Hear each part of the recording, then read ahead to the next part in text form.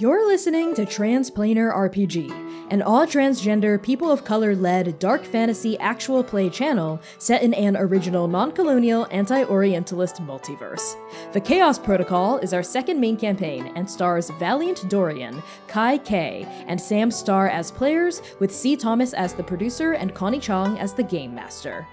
Transplanar RPG is sponsored by Explain Trade, a negotiation skills training consultancy whose director, Dimitri Opines, has asked us to say, and I quote, "Please sign up for Transplanar's Patreon because at some point people will figure out he's a cisgender white guy failing upward, and then he'll be too broke to sponsor us."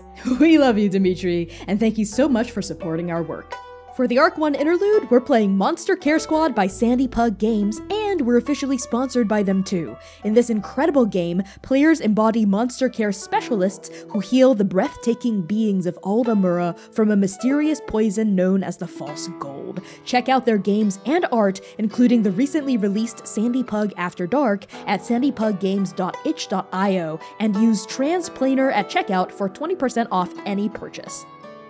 Content warnings for this episode may include death of loved ones, grief, romance, flirting, complex and complicated relationships, monsters, monstrosity, curses, poison, blizzards, snow, falling, fantasy violence, descriptions of food, and references to loss of children and claustrophobia.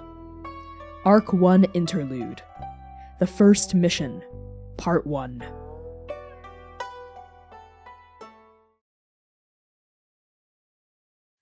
"2 months before the Chosen One dies. 2 months before anyone knows what grief is to come, before anyone realizes what loss must be endured, before anyone understands what love is to be had and lost.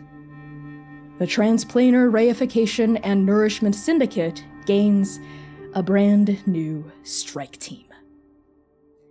Dawn breaks.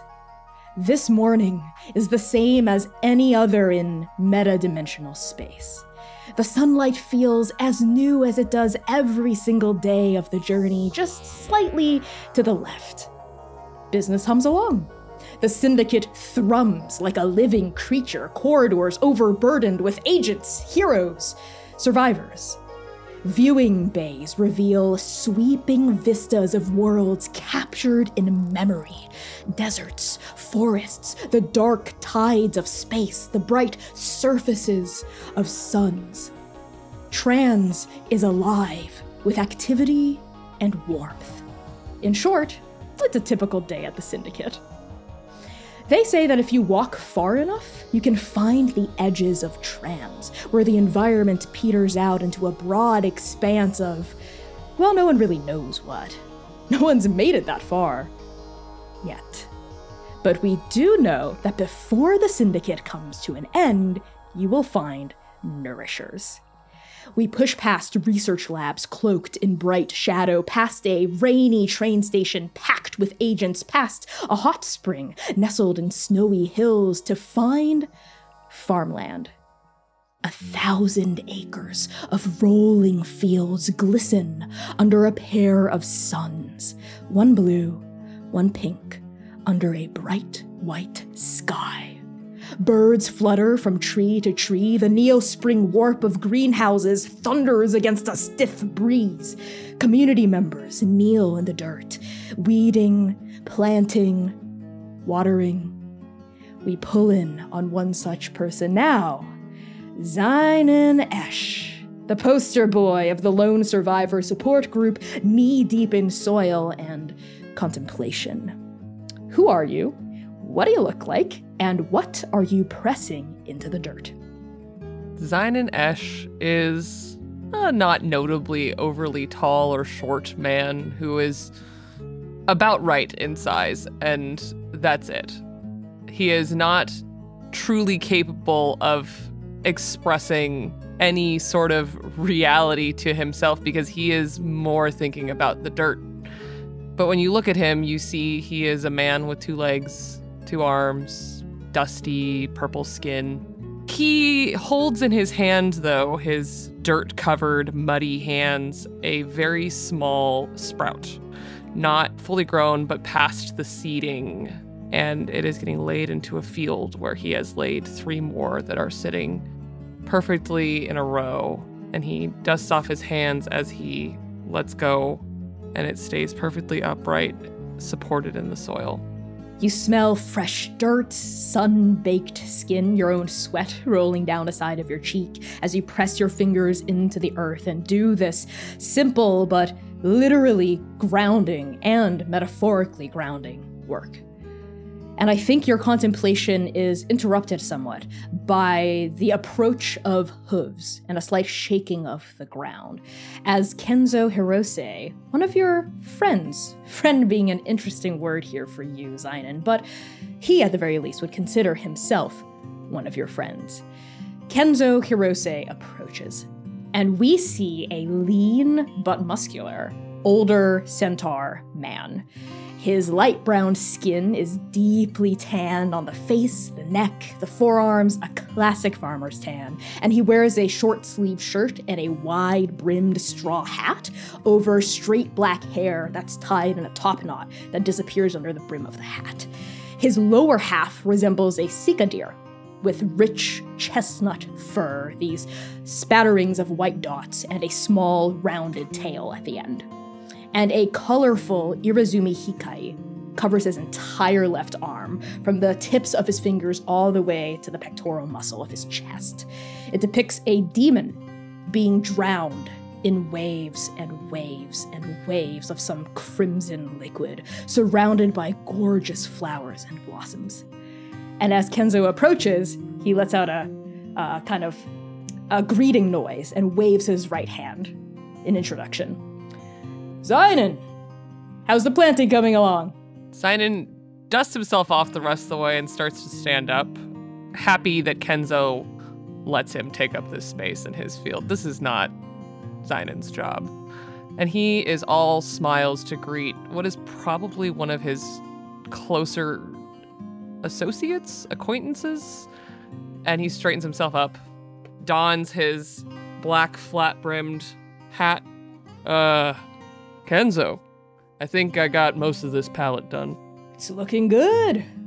You know, you've got quite the green thumb, even if you insist on rejecting my compliments every time. And I have to ask again, every time, who taught you how to do that? You know, we all get it from somewhere. That's true.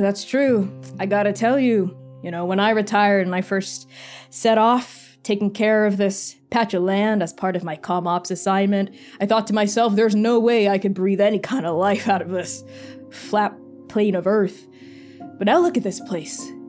Bristling with life, humming with activity. Even the young agents like to come and stroll around here, see what they might do when they retire. So you don't need my secrets. Keep your secrets, Zynon. I'll dig them out of you someday. Keep digging. I gotta start heading back in a little bit, but wouldn't mind having to sit with you for a little while, maybe cool off. Of course not. Over there, shade of that sycamore. You know, I'm there. And you walk side by side with Kenzo to a nice shaded area by a tall, proud sycamore tree. You take off a load. Kenzo also kind of gets down on his hooves, bending his legs down and taking his hat off to reveal that top knot and resting it onto the dirt next to where your legs are. It's a good day, Zynon. It's a good day. Got a lot of planting done, a lot of weeding done. And, how about you? Have you, gotten a lot of planting done? Outside of this, farmland, I mean. You know, I do the same thing.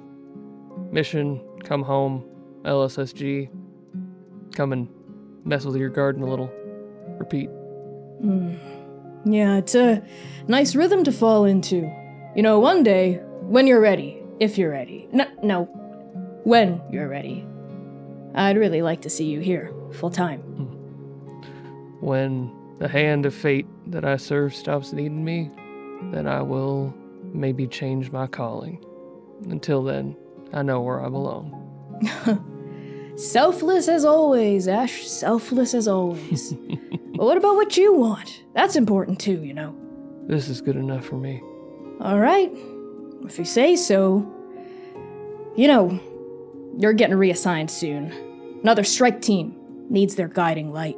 Hmm. But it's important that that guiding light is taken care of as well. How are you holding up, Zynon? How are you really holding up? Kenzo always dances right close to the line of saying the right thing with Zynon, and this is no exception. Zynon wants to open his mouth and say more, but he just doesn't have it in him. The door is still closed, and he just smiles. Doing all right. Between things, in a lot of ways. Strike teams, beds. We'll get there. Right. Well, about that. And Kenzo reaches into some pouches that he has strapped around his waist, and he pulls out a pristinely written letter, sealed in an envelope with a wax stamp. Where did you get that? He gave it to me. Where else? Here. You better take it. I can't have both of you breathing down my necks about this. I'm done being a middleman. Fine. And he takes it. He can feel that familiar paper, that fine quality to it, the texture of it, the dimension of nice, thick parchment. He doesn't look at it. In fact, looking at it is actually more than he can bear, and his slightly still dirty fingers just hold it before he unceremoniously tucks it into his jacket, knowing that there is easily a breast pocket for it. You're gonna read that sooner than later, right? Naeem seemed quite insistent on you doing that. I'll get there. I don't want you to feel like you have to... All you gotta say is yes, Zynon. That's all I need to hear. I will read it, Kenzo. I promise. I just gotta find the right moment. But I think right now is not it, because I have to go to a meeting for said new strike team. A meeting, right. Mm-hmm. Yep. Of course. Timing's always off. You always have something to do. But just remember, Zynon, if you keep waiting for the right moment, you'll never actually get started. Naeem's not going anywhere. And whatever he has to say can wait. Kenzo lets out a kind of horse-like snort at that, but doesn't say much else about it. Paws his front hooves against the ground, stomps at the soil, and then lifts himself up. All right, whatever you say, Zynon. Hey, these acres are always open to you whenever you need a breather, whenever you want to help me take a load off my back. You tend it beautifully, and I think it might be one of the most comforting places in the multiverse. And he stands up, straightens himself out a little bit. Why, thank you, Esh. But don't forget, all of this land isn't just me. Dozens of people, hundreds of hands if you count everyone that passes through here, everyone that has any contribution to making this place beautiful, are needed to make this place function. It's just like an individual, one might say. No one man is an island, as they say. Well, I appreciate all the many people, the lives, and the heart that goes into making this place, but my hands, my heart belong out in the field. And I will see you when I'm next back at the Syndicate. All right, see you when I see you then. But hey, if and when your heart ever decides to not belong in that field anymore and come to this field, door's wide open. Very funny. And Zynon keeps walking. Yeah, and I think as your eyes flick toward the horizon, as your boots carry you toward your next fateful meeting, we pan up to the twin suns that hang over Kenzo's plot of farmland. And we fall down onto a streak of wild white hair. Training equipment lines the walls. High-tech implements standing next to good old iron and sandbags. Agents sweat bullets, sparring in sand pits, lifting inordinate amounts of weights, stretching from toe to toe, partaking in all manner of training. The sound of singing metal rings through the hall as a pink longsword falls against curved silver steel, and we push through the surrounding agents to find a private corner that many glance at, but none dare approach, for the chosen one is busy training in preparation for her first ever mission. Sayer's also there. So Sayer, who are you? What do you look like? And what maneuver are you and your sister practicing in this sweat-stained training hall? Sayer is a dark-skinned, antlered young man with shaggy black hair that is glistening with sweat, that is tousled messily across his head. He wears these dangly dagger earrings in the shape of a cuirass with bright blue eyes fixated on the young woman in front of him, his sister, his other half, the chosen one of fate. And he's also there. He's wearing the standard trans uniform of whites with black and gold jacket draped over it. And he is currently in a interesting position. He has lowered himself a little bit to catch the blade partially with his moon sickles, these very simple, practically made sickles with a curved blade and leather wraps. And as he meets his sister's blade in his crescent blade, these twins are practicing a new combo move that they haven't quite nailed yet. But once they both listen to the hearts of one another, there's nothing these two can't achieve. And as soon as the blades make contact, Sayer lowers himself to a knee and doesn't yell, doesn't call, just gently whispers to his sister, "My thigh and your foot, now." And what he will do is lower his thigh just enough to act as a step stool for his sister to hop up and be launched upwards by his leg and his arms so that she can use an uppercut attack with her long sword. Yeah, your sister steps onto your thigh, and even though it looks like she's exerting no effort at all, you feel force ribbon against your knee, like the graviturgic force of a black hole collapsing in on itself, and poof, she springs her way up, longsword thrust in the direction of the air. She does like several somersaults in the air, very graceful, extremely beautiful. And when she falls down, her hair ripples like a beautiful white cape behind her, and she cracks the floor with like the force of her landing and the down cut of her longsword. Sayer arrives maybe half of a heartbeat later, but he is right by her side, sprinting across the field, mainly focusing on the destination that he's estimating of her trajectory. But as he stops short, he kind of slides in, takes a look at a clock on the wall, and then back up to sing at the crack at the bottom. And he says, "I need to be faster on that draw, but progress." Sing lets out a big exhale of effort. She straightens up and kind of like combs her hand through her hair to like wick the sweat and the white out of her eyes and reveals these bright, impossibly bright, fateful pink eyes set in dark brown skin just like yours and a face that is glowing, literally, and in every other sense of the word. She draws attention. She feels important. She's dressed in the same black, gold, and slight bits of white robe of the trans uniform, just like you. And as she rolls her shoulders back, a kind of roguish smile is cocked at the sides of her lips. Oh, yes, just a little bit faster, just a little bit more quick on the draw, but that was close, Sayer. Really close. That was really close. It's like 99% there. Yeah, do you need to be higher? Do you need more time to get more airtime? Yeah, let's try launching me just up a little bit higher, and then I think my draw can come out at the same time, you know? Instead of like a 1-2, I'm thinking like a 1-2-3 and go up, yeah? Yeah, that works. Okay. All right, I'm gonna take my mark back here. All right, let's pretend there's like all kinds of monsters and baddies surrounding us. Nothing will stop me from launching you, don't you worry. And he will hold out his crescent blades like claws, and he will prepare and meet his sister once more to try that maneuver and be quicker on the draw.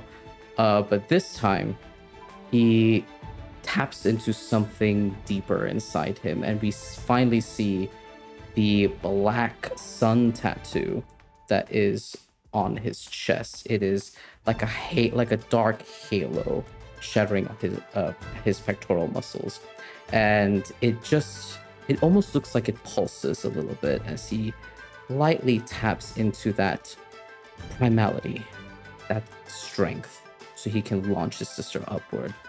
And he does the same maneuver, runs forward, prepares his crescent blade to hook onto the longsword for safety, and lowers his knee just enough to launch her.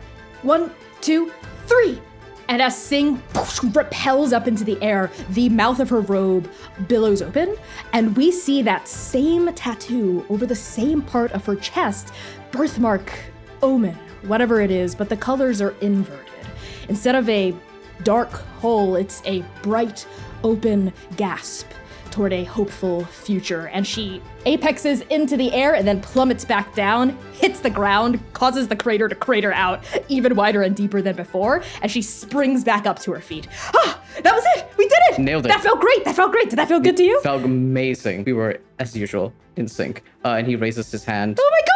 Yes, yes, yes, yes, yes! And Sing runs forward and smacks your hand in the most resounding high five ever. The sound of it reverberates through the training hall. I think we're ready. We're not just ready, we're gonna blow minds. We are so prepared to get our first mission assignment. I'm so excited. I'm so ready. I just know we're gonna be, you and me, on the same strike team. I wonder what our first mission's gonna be. Do you know who else is with us? No idea. We're gonna meet them today, though. I mean, I got a notification on, our hall oracle. Yeah, no, I'm excited. Finally, a real mission. Ooh, I wonder what our strike team's gonna be named! I hope we get to name it. I don't actually know how naming conventions work. I assume they get assigned to us, but if we don't like it, I think we can name it. Or maybe we name it ourselves. Whatever it is, I want to be able to name it with you. And with the rest of our team, I suppose. Ooh, I just can't wait. Sayer laughs, and there's this young, boyish laugh that escapes his lips, despite the stature of a extremely muscular, hardened man. And he kind of wraps his arm around Sing and playfully kind of plays with her hair, right by the right side of their face. And they just say, yeah, what was it that you were doing a couple of nights ago? I think a certain someone was reciting all the different strike team names in front of the mirror and seeing how cool they sounded. Sayer! And she shoves you playfully away. Just don't tell anyone about that, okay? It's a little embarrassing. But also, if you wanted to, to maybe get some opinions, maybe we could do a survey of what the coolest sounding names are, and then we could riff off of them and sound extra cool. Because the Twilight Guard is fine, right? Super, super dope, whatever, super classic. But what if we were the Moon Dark Scions? No? Okay, I'll workshop it. Just seems like too maybe many Scions words. isn't the right word. Too many words. Yeah, that's a little too many. Okay, cool. What about the Revenge Takers? Are we taking revenge? I don't know. Maybe you could. If something bad happened to us? I don't know. No, nothing bad will happen to us. I'll make sure of it. Okay, fine. What about? And interrupting this conversation, both of you hear a voice coming from the edge of the training area. Sing, and you. I have a update for you. And approaching the two of you is Cove, who is very butch, very tall. She is, as always, donned in this intricate black armor and has short, cropped, straight black hair and these piercing emerald green eyes. Both of you recognize Cove as a member of Strike Team Phoenix, who is a relatively new strike team, but they're already making a lot of waves at Trans. They're rising high in the leaderboard already. And obviously, Sayer, you know Cove because Cove has always kind of stuck around your sister, right, for years now. And it's an open secret that Cove maybe has a thing for her. And in terms of how Cove feels about you, well, let's just hear it from Cove's mouth herself. Hey, Sayer, okay, I guess I have to deliver this to both of you now. I was hoping to just catch Sing, but whatever. I guess you're always sticking to her like a shadow. Your assignment is ready. Hand Artemis has summoned you. Sayer doesn't look at Cove. I like to imagine that he has his back turned to Cove and just tilts his head on the other side to glance a single eye over to Cove's emerald gaze. And all he can measure out is a grunt. I go where my sister needs me. And I go where my strike team needs me. You ready, Sing? Yes! Sing just like claps her hands together, very excited, like springs up, hops a little bit, says, oh, thank you, Cove. Come on, Sarah, let's go. Our mission, our strike team. And she like twirls around, like literally flies up into the air like 7 feet, lands gracefully back down and starts running off outside of the training hall. And as you follow behind her with a laugh, Cove mutters at you on your way out. Trailing behind her like a dog, as always, Sayer, isn't gonna get you very far in life. But maybe that's what you're good for, picking up the scraps. And maybe all you're good for is to stare at the sun, wondering what it's like to feel its warmth. Maybe that's all you're fated for. And Cove can't think of a rebuttal fast enough as you exit. But as soon as you're out of earshot, she goes, it takes one, no one. Fuck. And then her eyes fall on a letter that has fluttered out of Sing's robes, unnoticed both by her and her brother, and that now lands at Cove's feet. She lets out a, Sing, you... But Sing's already out of earshot as well. She bends down and picks it up, and her eyebrows shoot up into her hairline as we see a letter with the symbol of the Twilight Guard stamped at the very top. And now, we follow close on the Chosen One's heels down corridors, through throngs of agents going about their business, and we pull into an office. But not just any office, a Hand of Fate's office. Lucy, the patron saint of monsters, sits behind a desk carved from volcanic rock. She reclines in a chair made of ivory and bone, the hollow-mouthed skulls of men comprising the armrests. Wooden pillars, painted as red as blood, or maybe they are painted with blood, tower toward a ceiling of wooden ribs littered with the bone-white flags of curse papers. Deep vestibules carry shrines to countless clashing gods. Gods of beasts, gods of war, gods of pain, of sex, of death. Fat golden syces litter these shrines alongside precious gems, reams of rich silk, and decanters bursting with intoxicating wines. A vast stone mural depicts a beast with 8 heads, each more terrible than the last, holding 16 deadly weapons in her hands. The limbs of this mural fan out behind Lucy's head like the inverted rays of some dark halo. And as always, Lucy wears a pristine 3-piece suit. Their skin is the color of a deep bruise. Their shoulder-length black hair rakes past a pair of gold-cuffed horns. Their eyes are black, pure black, like the void between stars, with pinpricks of crimson forming the irises around lightless pupils. Lucy's desk is completely empty except for a chessboard in the death throes of an endgame. Across the desk from Lucy is you, Lumira. You sit in a surprisingly comfortable chair of bone, wood, and satin. After the incident, let's say, Lucy has called you into her office for a chat. That chat began and is now ending rather painfully with a game of chess. And Lucy had not yet revealed the discussion topic. She'd simply watched you play against her with those tactical, investigative red eyes. It's your turn, Lumira. Careful now. I'm 2 moves away from checkmate. Lumira, in her posture, in her face, it's what's new now, but that precision-like stare as she scans over each piece of the board. She looks like she's deep in thought, trying to figure out what her next move is. And she is. But from the waist down, it is nothing but nerves.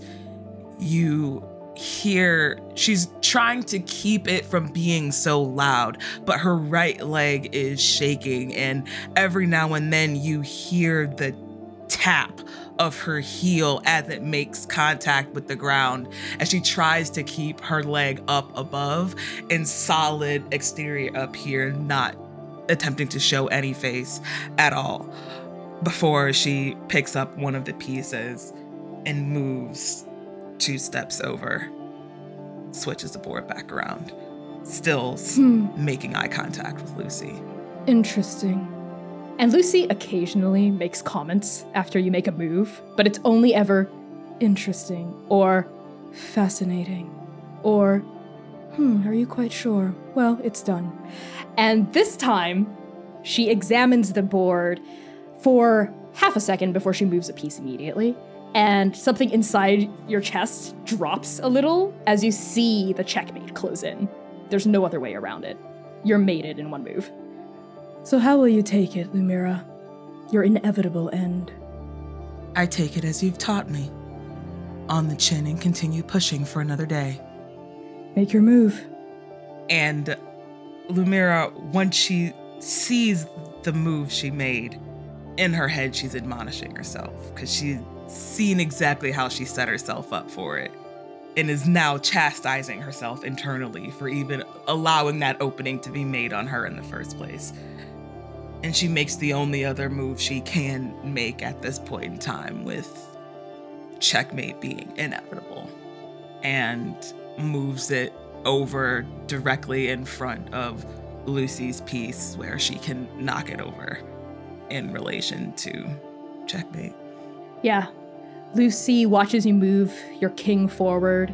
The smile widens slightly on her mouth as she moves her knight forward and knocks the king over. Checkmate. Well fought, Lumira. You know, I am genuinely very impressed by you. Very few people are able to take me into the endgame. Most lose during the opening. I appreciate the fact that you think so highly of my intellectual abilities, Hand Lucy. Well, of course I do. It's why you have served as an agent on one of my teams for so long. You have talent, Lumira. You have raw skill. You are cunning. You are powerful. But you lack control. And Lucy starts putting the pieces back into place. I think with every accolade Lucy was giving Lumira, her stature puffed up a bit more until her back was, which her posture is already impeccably straight, her hands continuously steepled in front of her. She stands up, sits up higher until you lack control, and she just deflates just a little bit, head down. It was a mistake that won't be made in the line again.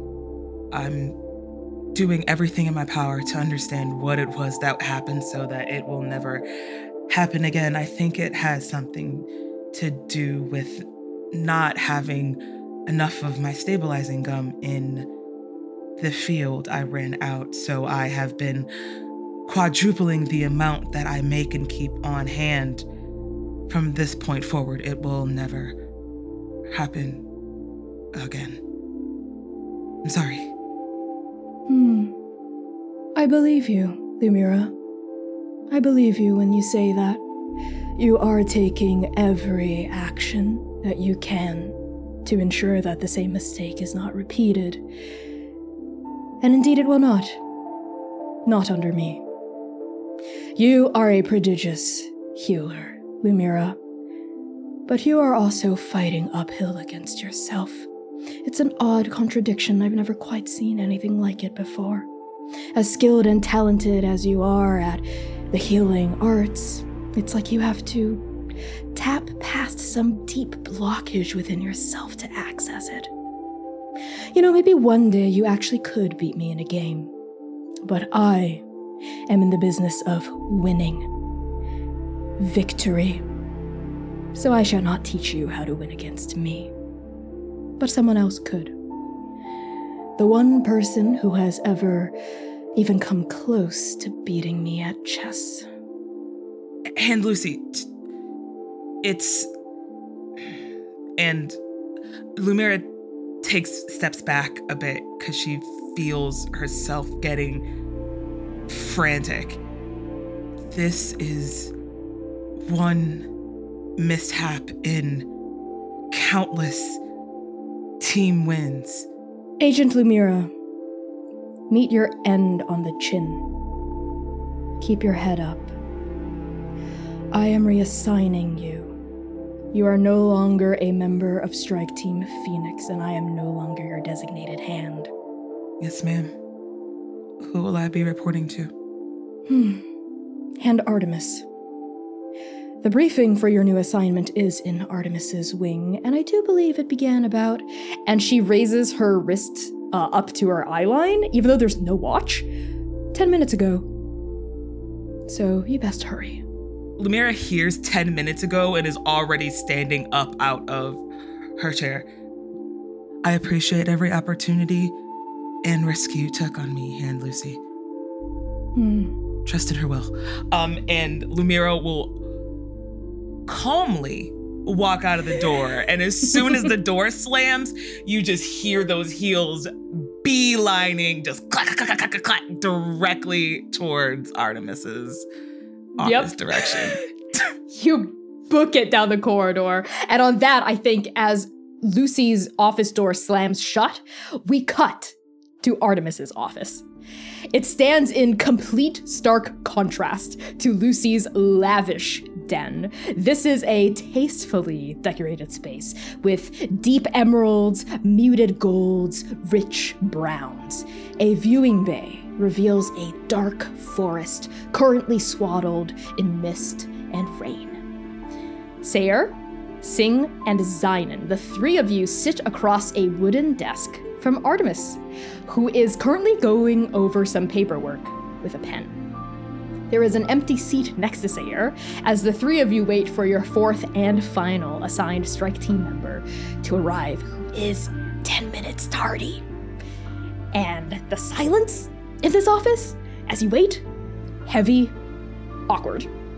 Singh is tapping her fingers on her knees, like humming a little tune in her throat. And then she kind of like turns to Zynon with a bright smile and finally breaks the quiet. So, Zynonesh, right? Big fan, huge fan here. The star of LSSG, wow. Pleasure to make your acquaintance. You're the chosen of fate. Singh, right? Oh, shucks. Yes, that is me, chosen of fate. Singh. This is my brother, Sayer. Sayer, say hi. Oh, Zynon, sir. Pleasure. The sir kind of hits him like someone slapped him on the cheek a little bit, but he just kind of takes it, sits there a little stunned. Clack, clack, clack, clack, clack, clack, clack, clack, clack, clack, clack. Stop. Slow and steady, walking into the office, cool, calm, and collected. And thank God you do, Lumira, because Singh was in the middle of saying to Zynon, I've always looked up to you. You know, obviously I've never gone to LSSG because I'm not a lone survivor, you know. But I would love to go one day. I wouldn't love to go. I mean, I just Sing. Exit strategy now. Exit. Zynon has been staring at Artemis's desk pretty much this whole time before Singh started talking to him, and he has gone back to that, just trying to like nod, and then he hears the clacking at the door, and he turns his head like, oh, thank God, an interruption that is not this. Lumi! Oh my God! Lumi! Are you? Agent Lumira. Lucy may run on her own schedule, but I do expect my teams to be prompt. My apologies, and Artemis. And Lumira looks, once again, mask on, facade, as if she's trying to keep it together, but You know her.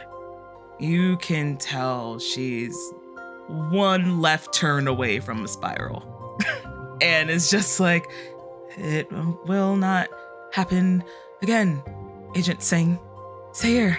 Mira, it's good to see you. I go by Lumira now. Understood. Lumira. Sayer's taken a little bit aback for a moment, but he quiets down. And Artemis's eyes kind of finally pull up from the paper to look at you, Lumira, for real. And she gives you a once-over the same way that she gave everyone who walked into her office a scathing, close one-over. And her eyes rest kind of on your hip. And a little tiny smile peeks out of the corner of her mouth.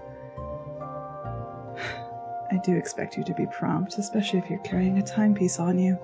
But you get the feeling that she's teasing you. There's something soft to the edge as she stands up behind her desk, rolls those broad shoulders behind, slides the paper toward you, and says, "Come in, sit down. It's time for your first mission brief.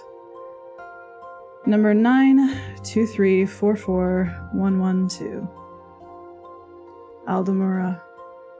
And on that, we cut to Ald Amura.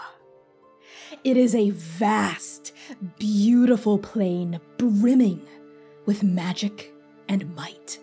We sweep past rolling hills of lava, chasms strung with steel chains, verdant woodlands, submerged cities of light, towers of yellow-red pelagonite, mountains gleaming with precisely carved reflective domes, to find, far in the north, at the end of the Old King's Path, the quaint townlet of Petrus Mall. Stately log cabins stand in contrast to luminescent pink and gold crystals that sprout from the earth, peeking through dense layers of snow like spring's first bloom. The people of Petrus Mall are hardy and hale. They are known for being winter survivalists, expert carpenters, and the preeminent voice on log cabin architecture. Just a mile beyond this village, the iron woods lean against the base of the Ander Petrus mountain range, but not even these toothy woods can ward travelers from reaching Petrus Mall intent on learning about carpentry, survival, or crystal crafting. That is, until the false gold came. You see, Aldamura was once a plane of harmony. Monsters and humans lived in peace. Humans cared for monsters, providing food and shelter, while monsters lent their power, magic, and might to humanity. All was well for 1,000 years. The world prospered. War was a thing of the past. And then, tragedy struck. First, in the grand city of Tanaris Mall, an elder wyvern's rage laid waste to the city, leaving thousands displaced.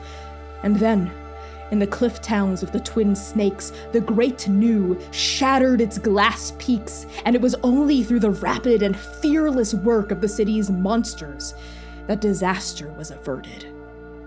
Top monster researchers went to work and discovered a terrible fact. The Elder Wyvern and the Nu were cursed with a deadly poison, one that inflicted horrible wounds and sent monsters into an uncontrollable rage. The origins of this poison are unknown, but its effects are everywhere. And in time, it came to be known as the false gold, due to the shiny, viscous fluid produced by the curse's wounds. The peace between humans and monsters is now uneasy. Monsters are afraid of succumbing to this curse. Humans are afraid of losing their homes. The delicate balance that once characterized Aldamura is on the brink of collapse. This world's only hope are monster care specialists. Brave, strong, intelligent people who dedicate their lives to helping the cursed monsters of Aldamura recover from their affliction. But this is not a story about a monster care specialist. This is a story about a parent who has lost one. Medea, you have lived in Petrus Mall your entire life, as your parents did before you and their parents did before them. You're used to the cold, to the crystals, to the silent snowfall in the morning and the warm fireside conversations at night. You're used to chopping firewood. You're used to frostbite. You're used to blizzards. What you're not used to, what no one in Petrus Mall is used to, from the wrinkle-faced elders to the strong-backed youth, is the 12-year storm. When the false gold descended 12 years ago, so too did a blizzard upon Petrus Mall. At first, the people here thought nothing of it. I mean, snowstorms are very common. And besides, Poka Poka, the monster guardian of Petrus Mall, would always lead lost souls back to safety. The blizzard persisted a day, then a week, then a month, then a year. Those who ventured into the blizzard seeking help from monster care specialists never came back. And Poka Poka, the beacon of the lost, was nowhere to be found.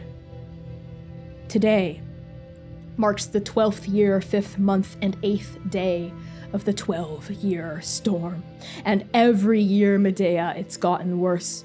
At first, it surrounded the outskirts of the Iron Woods, dousing the Ander Petrus mountain range in thick flurries that could swallow buildings, but it was far away enough from the village to not be a real threat. But by now, over the course of over a decade, it's closed in to threaten Petrus Mall itself.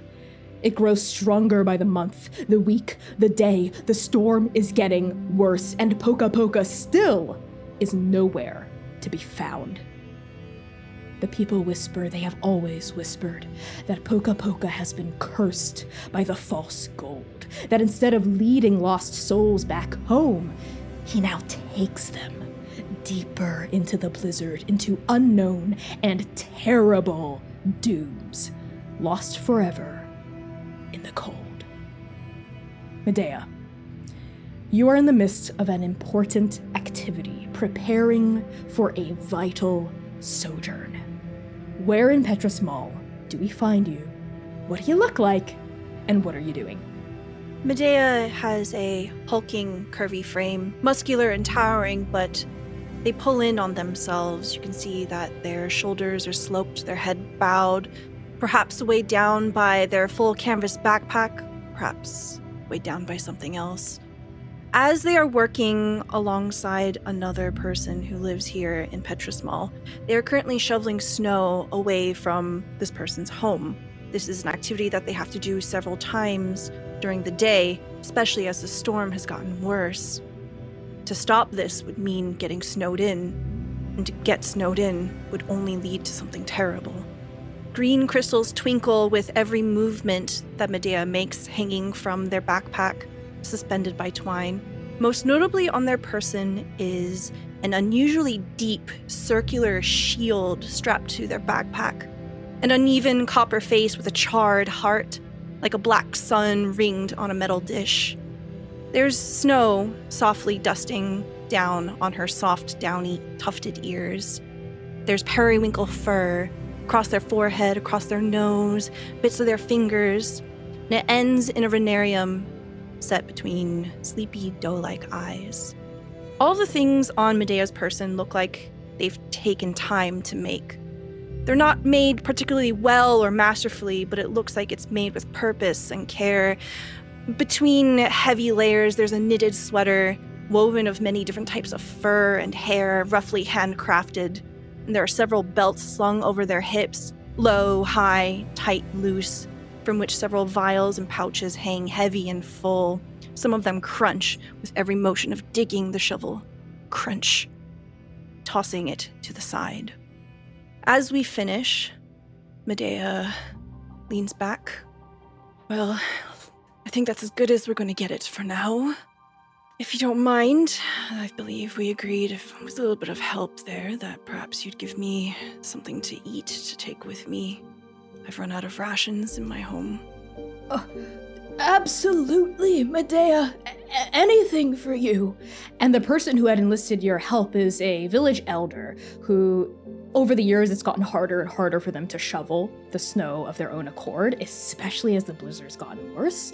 You know them as Z2. They are a hunchback person. They're leaning on a cane right now, a cane that their son carved for them, the son being one of the local wood carvers of Petrus Mall. They themselves are a crystal crafter, and you see a set of beady amber eyes set between a long beak, as they are a bird-like person with these bright white feathers that blend in with the snow gusting down around both of you. The front door to their home is open. They'd insisted on it being open as they looked over your work, very worried that you might slip on a patch of black ice. And they say, yes, certainly, Medea. Get inside. You don't want the heat Please. to escape. Yes, please do. I'll call my son. He's... that damn fool. He's gone out to the inner skirts of the ironwoods to fetch a bit more lumber. I told him we could make do with what we have. I don't want him going out into the cold, and Poka might take him. A heavy sigh leaves Medea. There's hesitance that strings before they say, "Do you want me to go look for them?" No.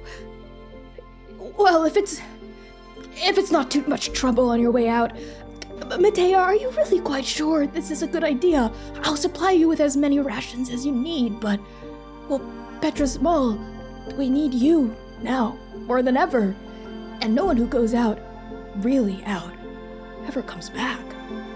Medea looks down to her boots. She's stomped them as much as she could to try to get the snow off, but there's always more snow. She says without looking up, "It's been 8 years. I think it's time." Well, I know that when you have your mind set to something, Medea, there is no persuading you from it, like a river that must run its course. Well, just wait right here. I'll bring you your rations. And a little bit of extra something for all the help that you've rendered us over the years. Thank you. And I'll be back to help. You best be back. If anyone can be back, it'll be you. As they turn to leave and gather the things, Medea reaches forward and tries to give them a nice little pat on the back, but they're very muscular. Just a little too rough. Oh, I'm sorry about that. Yeah, it's fine. I'm okay. I'm fine. I'm good. And Z2 goes deeper into their own log cabin home, with the door slightly cracked open, the warmth billowing against your face, though you are nice and warmed up from doing the manual hard labor of shoveling the snow. And it is at this moment that I must ask, Zynon, Lumira, Sayer, how do you burst onto the scene, interrupting Medea's preparations, completely ruining what they've been trying to do? Oh no. Yikes. I think you just did such beautiful work shoveling all this snow, and we don't know exactly how we're gonna land when we land on a new plane.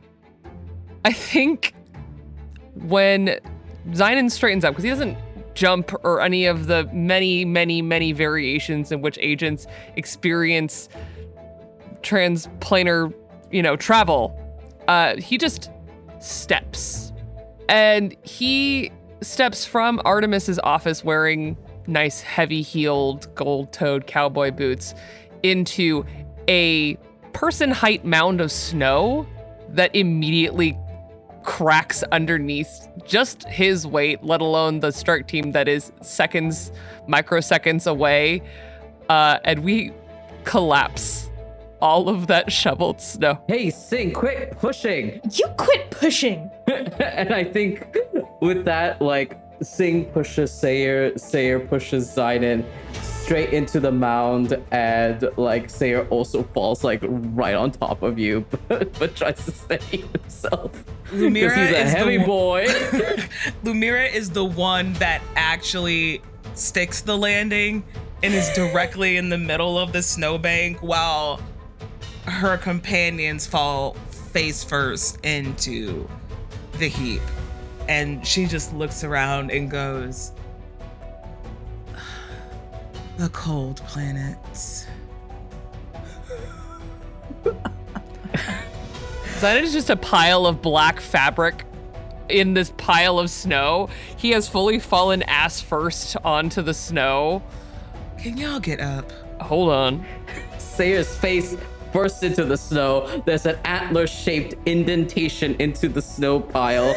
Lumira's hand just sticks in the pile and just for anyone's hand to pull them out. Like, Sayer might try, but Sing grabs it first, and you like pull her out of the snow. Even though she landed rather ungracefully, she surfaces like a beautiful mermaid breaching through a wave, right? And the snow, her dislodging from the bank, shoves Zainen and Sayer like an avalanche down into this beautifully cleared path that Medea had just shoveled, and all the snow comes pouring down, sending Zainen and Sayer tumbling with it, destroying your masterpiece. Lumira notices none of that. I'm so sorry. At the sound of Noise's voices, one of Medea's long, furry ears twitches in their direction, but Medea waits and minds their own business. But at the sound of the crash, they flinch a little and then begin to step outside, peeking their head out. Hello? You finally see the antler individual fully get up, like snow covering all of him and like caking all over his antlers. And as his face is covered in snow, blows it out of his mouth, and he tries to stand up and extends an arm over to Zainen. Very, very tentatively, Zaiden reaches his, like, heavily gloved, like, extremely plush gloved hand up to take yours. The Sayer's hand, like, shakes for a moment as it reaches over to you, but he does grip tightly, and you do feel that strength as he, like, holds himself steady to pull you up. Thank you. He's like, no problem, sir. Apologies, my bad. Hello? Hello? Where did you come from? We, just blew in, it would seem. There is very obvious concern on Medea's features. She looks around, trying to see if there's some caravan or wagon or anything, but nothing. No one stays outside for very long for any good reason. No, and more crucially, Medea, no outsiders have come to Petrus Mall in over a decade. We are midst a blizzard. There have been no people to have come to Petrus Mall since it began. Reaches forward and just brushes snow off of one of you. I think then, like, Sayer feels that, like, tentative awkwardness, and he notices that you, like, reach out to him to, like, brush snow off. He's like, no, don't worry about it. I'll do it. And as he pats the snow off of himself, you begin to see underneath the caked snow, his eyes widen a little bit in slight astonishment. The black and gold robes are now a furred cloak, tied asymmetrically, draped over his shoulders, made out of woven, almost bear-like fur that drapes over his shoulders, and underneath it, leather armor that is held together by a thick leather pauldron on his one side of his body, and tightens down to thick trousers and very, very practical, hefty boots.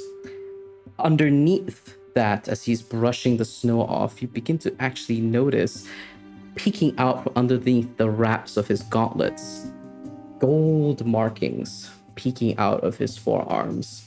His antlers are tinged in gold, and his tattoo or mark on his chest, something akin to a dark moon, bright gold and shimmering amidst the white of the snow. It's almost impossible to miss.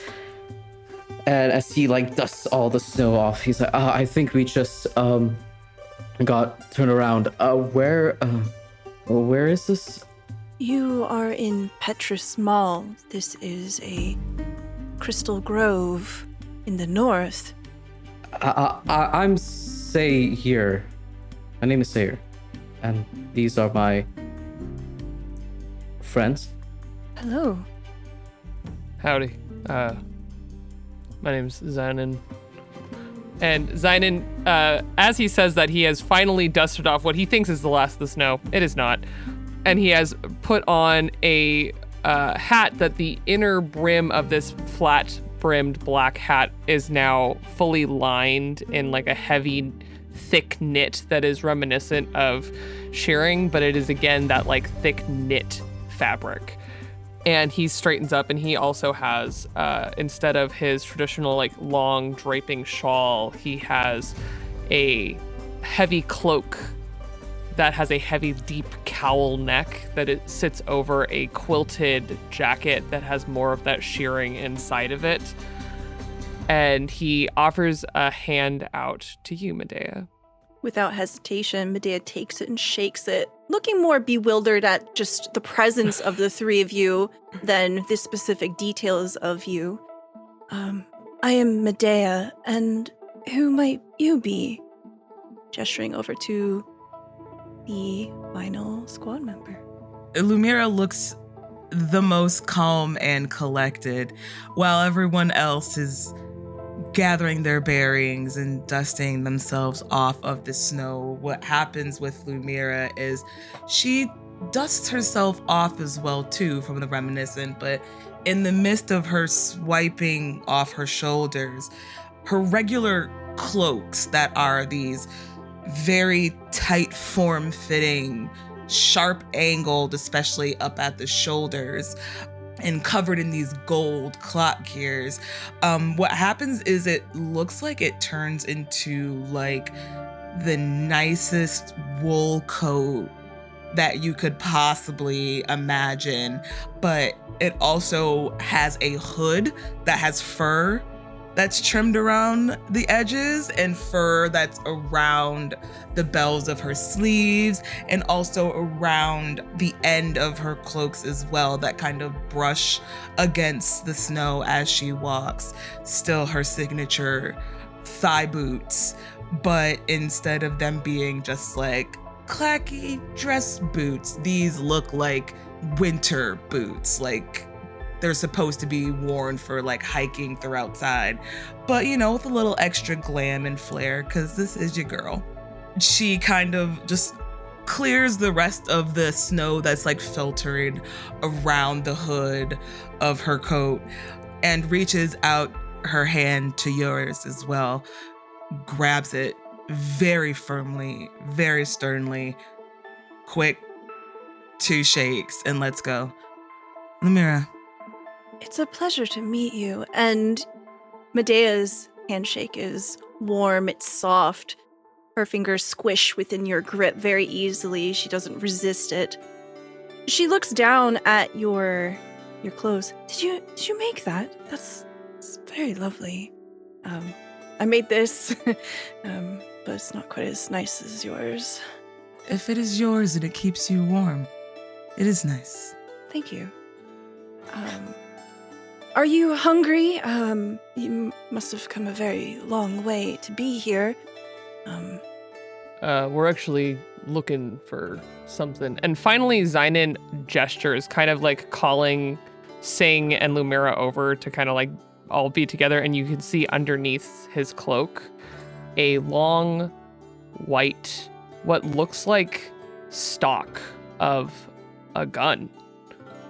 But it is white like the snow. It is matte. And on the stock of it, right near where it would rest against his shoulder, you can see the green symbol of an aid cross, marking him as someone who cares for the creatures of this world.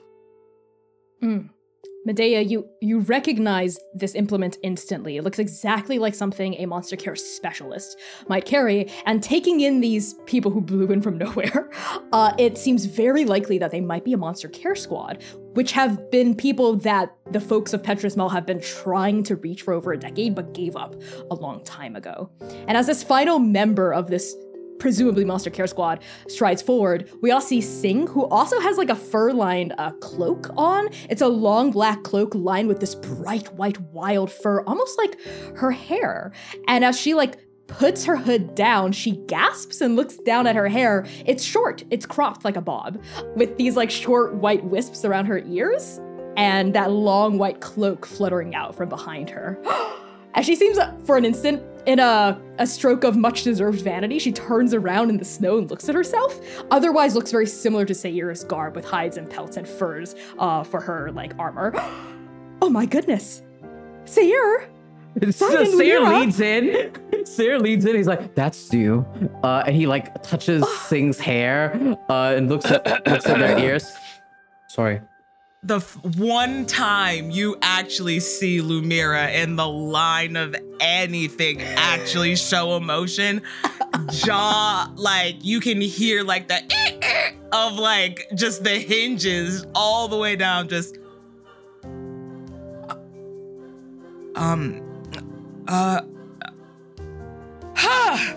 and starts brushing snow off of her. Oh, I'm so sorry about that. Yes, back to the matter at hand. Hello, I'm Sing. I'm Sayir's twin sister. We are members of a Monster Care. That's what Artemis said, right? Monster Care Squad. Yes. Medea has been quiet throughout this exchange, throughout this introduction. Seems to appreciate that there's some kind of gravitas here, but upon being directly addressed, oh yes, you're finally here. We've been waiting. We've been sending out missives and messages trying to get you here. Perhaps you can help me. Yes. Yeah, absolutely. I believe that's what we're here to do. 100%. My intention to go into the Ironwood to see if I can find something, anything really to do with this blizzard. Hold on. What did you say your name was again? Medea? And a look of recognition, falls over all of them. Oh, that's what Artemis said, right? That's what the hand said. Our objective. Yes. Is this thing that you're looking for, does it go by the name Poka Poka, by any instance? Medea's eyebrows raised. Yes, so... Oh, you must have gotten the message. Wonderful. We are in desperate need of help. Begins to gesture over towards the various homes here. We've been stuck for over a decade in the heart of this storm.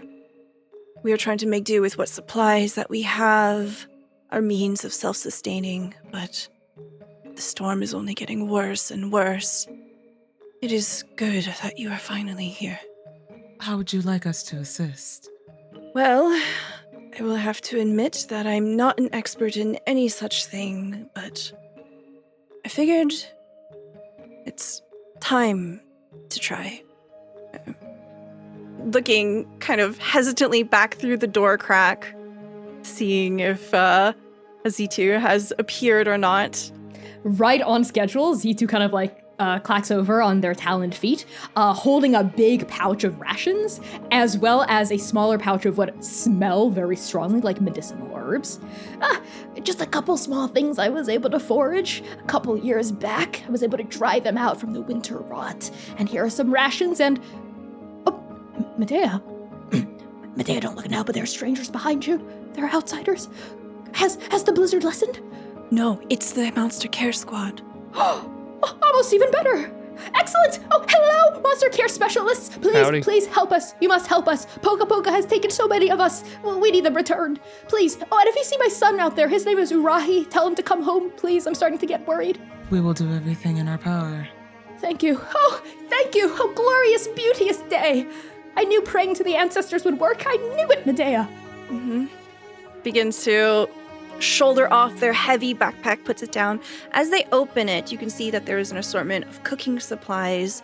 There's various utensils as well, but noticeably there is also a single book, and they sort of shove it back to make space for the rations, stuffs them in, and begins to shoulder it back on. Right, well, it is my intention to seek out C2's son and see what else we can find out there. How long ago did your son depart? Earlier today, he said he was going to chop firewood. He's usually back by now. The blizzard closes in every week, it feels. Every day it gets closer and closer to our village. Be careful out there. Medea can show you the parts that are dangerous, the parts that are charted, the parts that are unknown. But it gets stronger every day. I fear he might have gotten lost, and if he's lost, then Poka Poka must have him. Where someone might offer some sympathy or empathetic gesture to Z2 here, Medea just looks at the floor and doesn't say anything. Zynon sees Medea look to the ground next to him and just lets out a very heavy sigh, seeing that there is more to this world than just the monsters and the fact that it's, a level 4 plane and all of the things that we were just briefed on. There are still people in every plane. We'll do our best. Thank you. If anyone can do it, if anyone can help Medea find Poka Poka and bring our community back home, it will be Monster Care Specialists and a Monster Care Squad. And I knew praying would work. I knew the fates would listen. Reaches forward and does another pat, a little too strong. We'll be on our way. Let's go. Ushers the others out as Medea closes the door behind her securely. And as the door closes and a final flurry of snow washes across each of your faces, you turn toward the direction of the Iron Woods, your eyes cast on the journey ahead.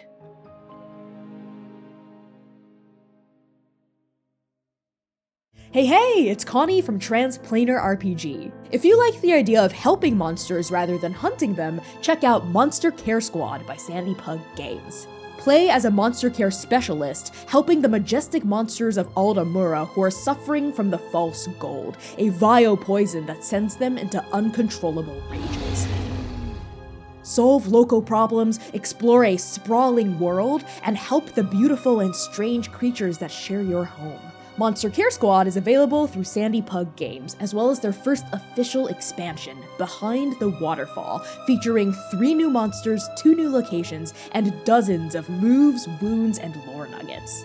Sandy Pug also publishes The Exquisite Corpse in Maggot's Keep, a gamebook where you embody a beautiful skeleton exploring a bizarre and gothic world. You'll bounce from writer to writer, style to style, like listening to your friends tell stories around a campfire. To learn more about Sandy Pug's weird and wonderful games, sign up for their mailing list at bit.ly/spgtransplanar. Plus, use Transplanar at checkout for 20% off any order at Sandy Pug Games. Check out their offerings at sandypuggames.com and nab a copy of Monster Care Squad or The Exquisite Corpse at Maggot's Keep for yourself today. This episode was edited by Marissa Ewing of Hemlock Creek Productions. Our original intro theme music is by Jonathan Charles.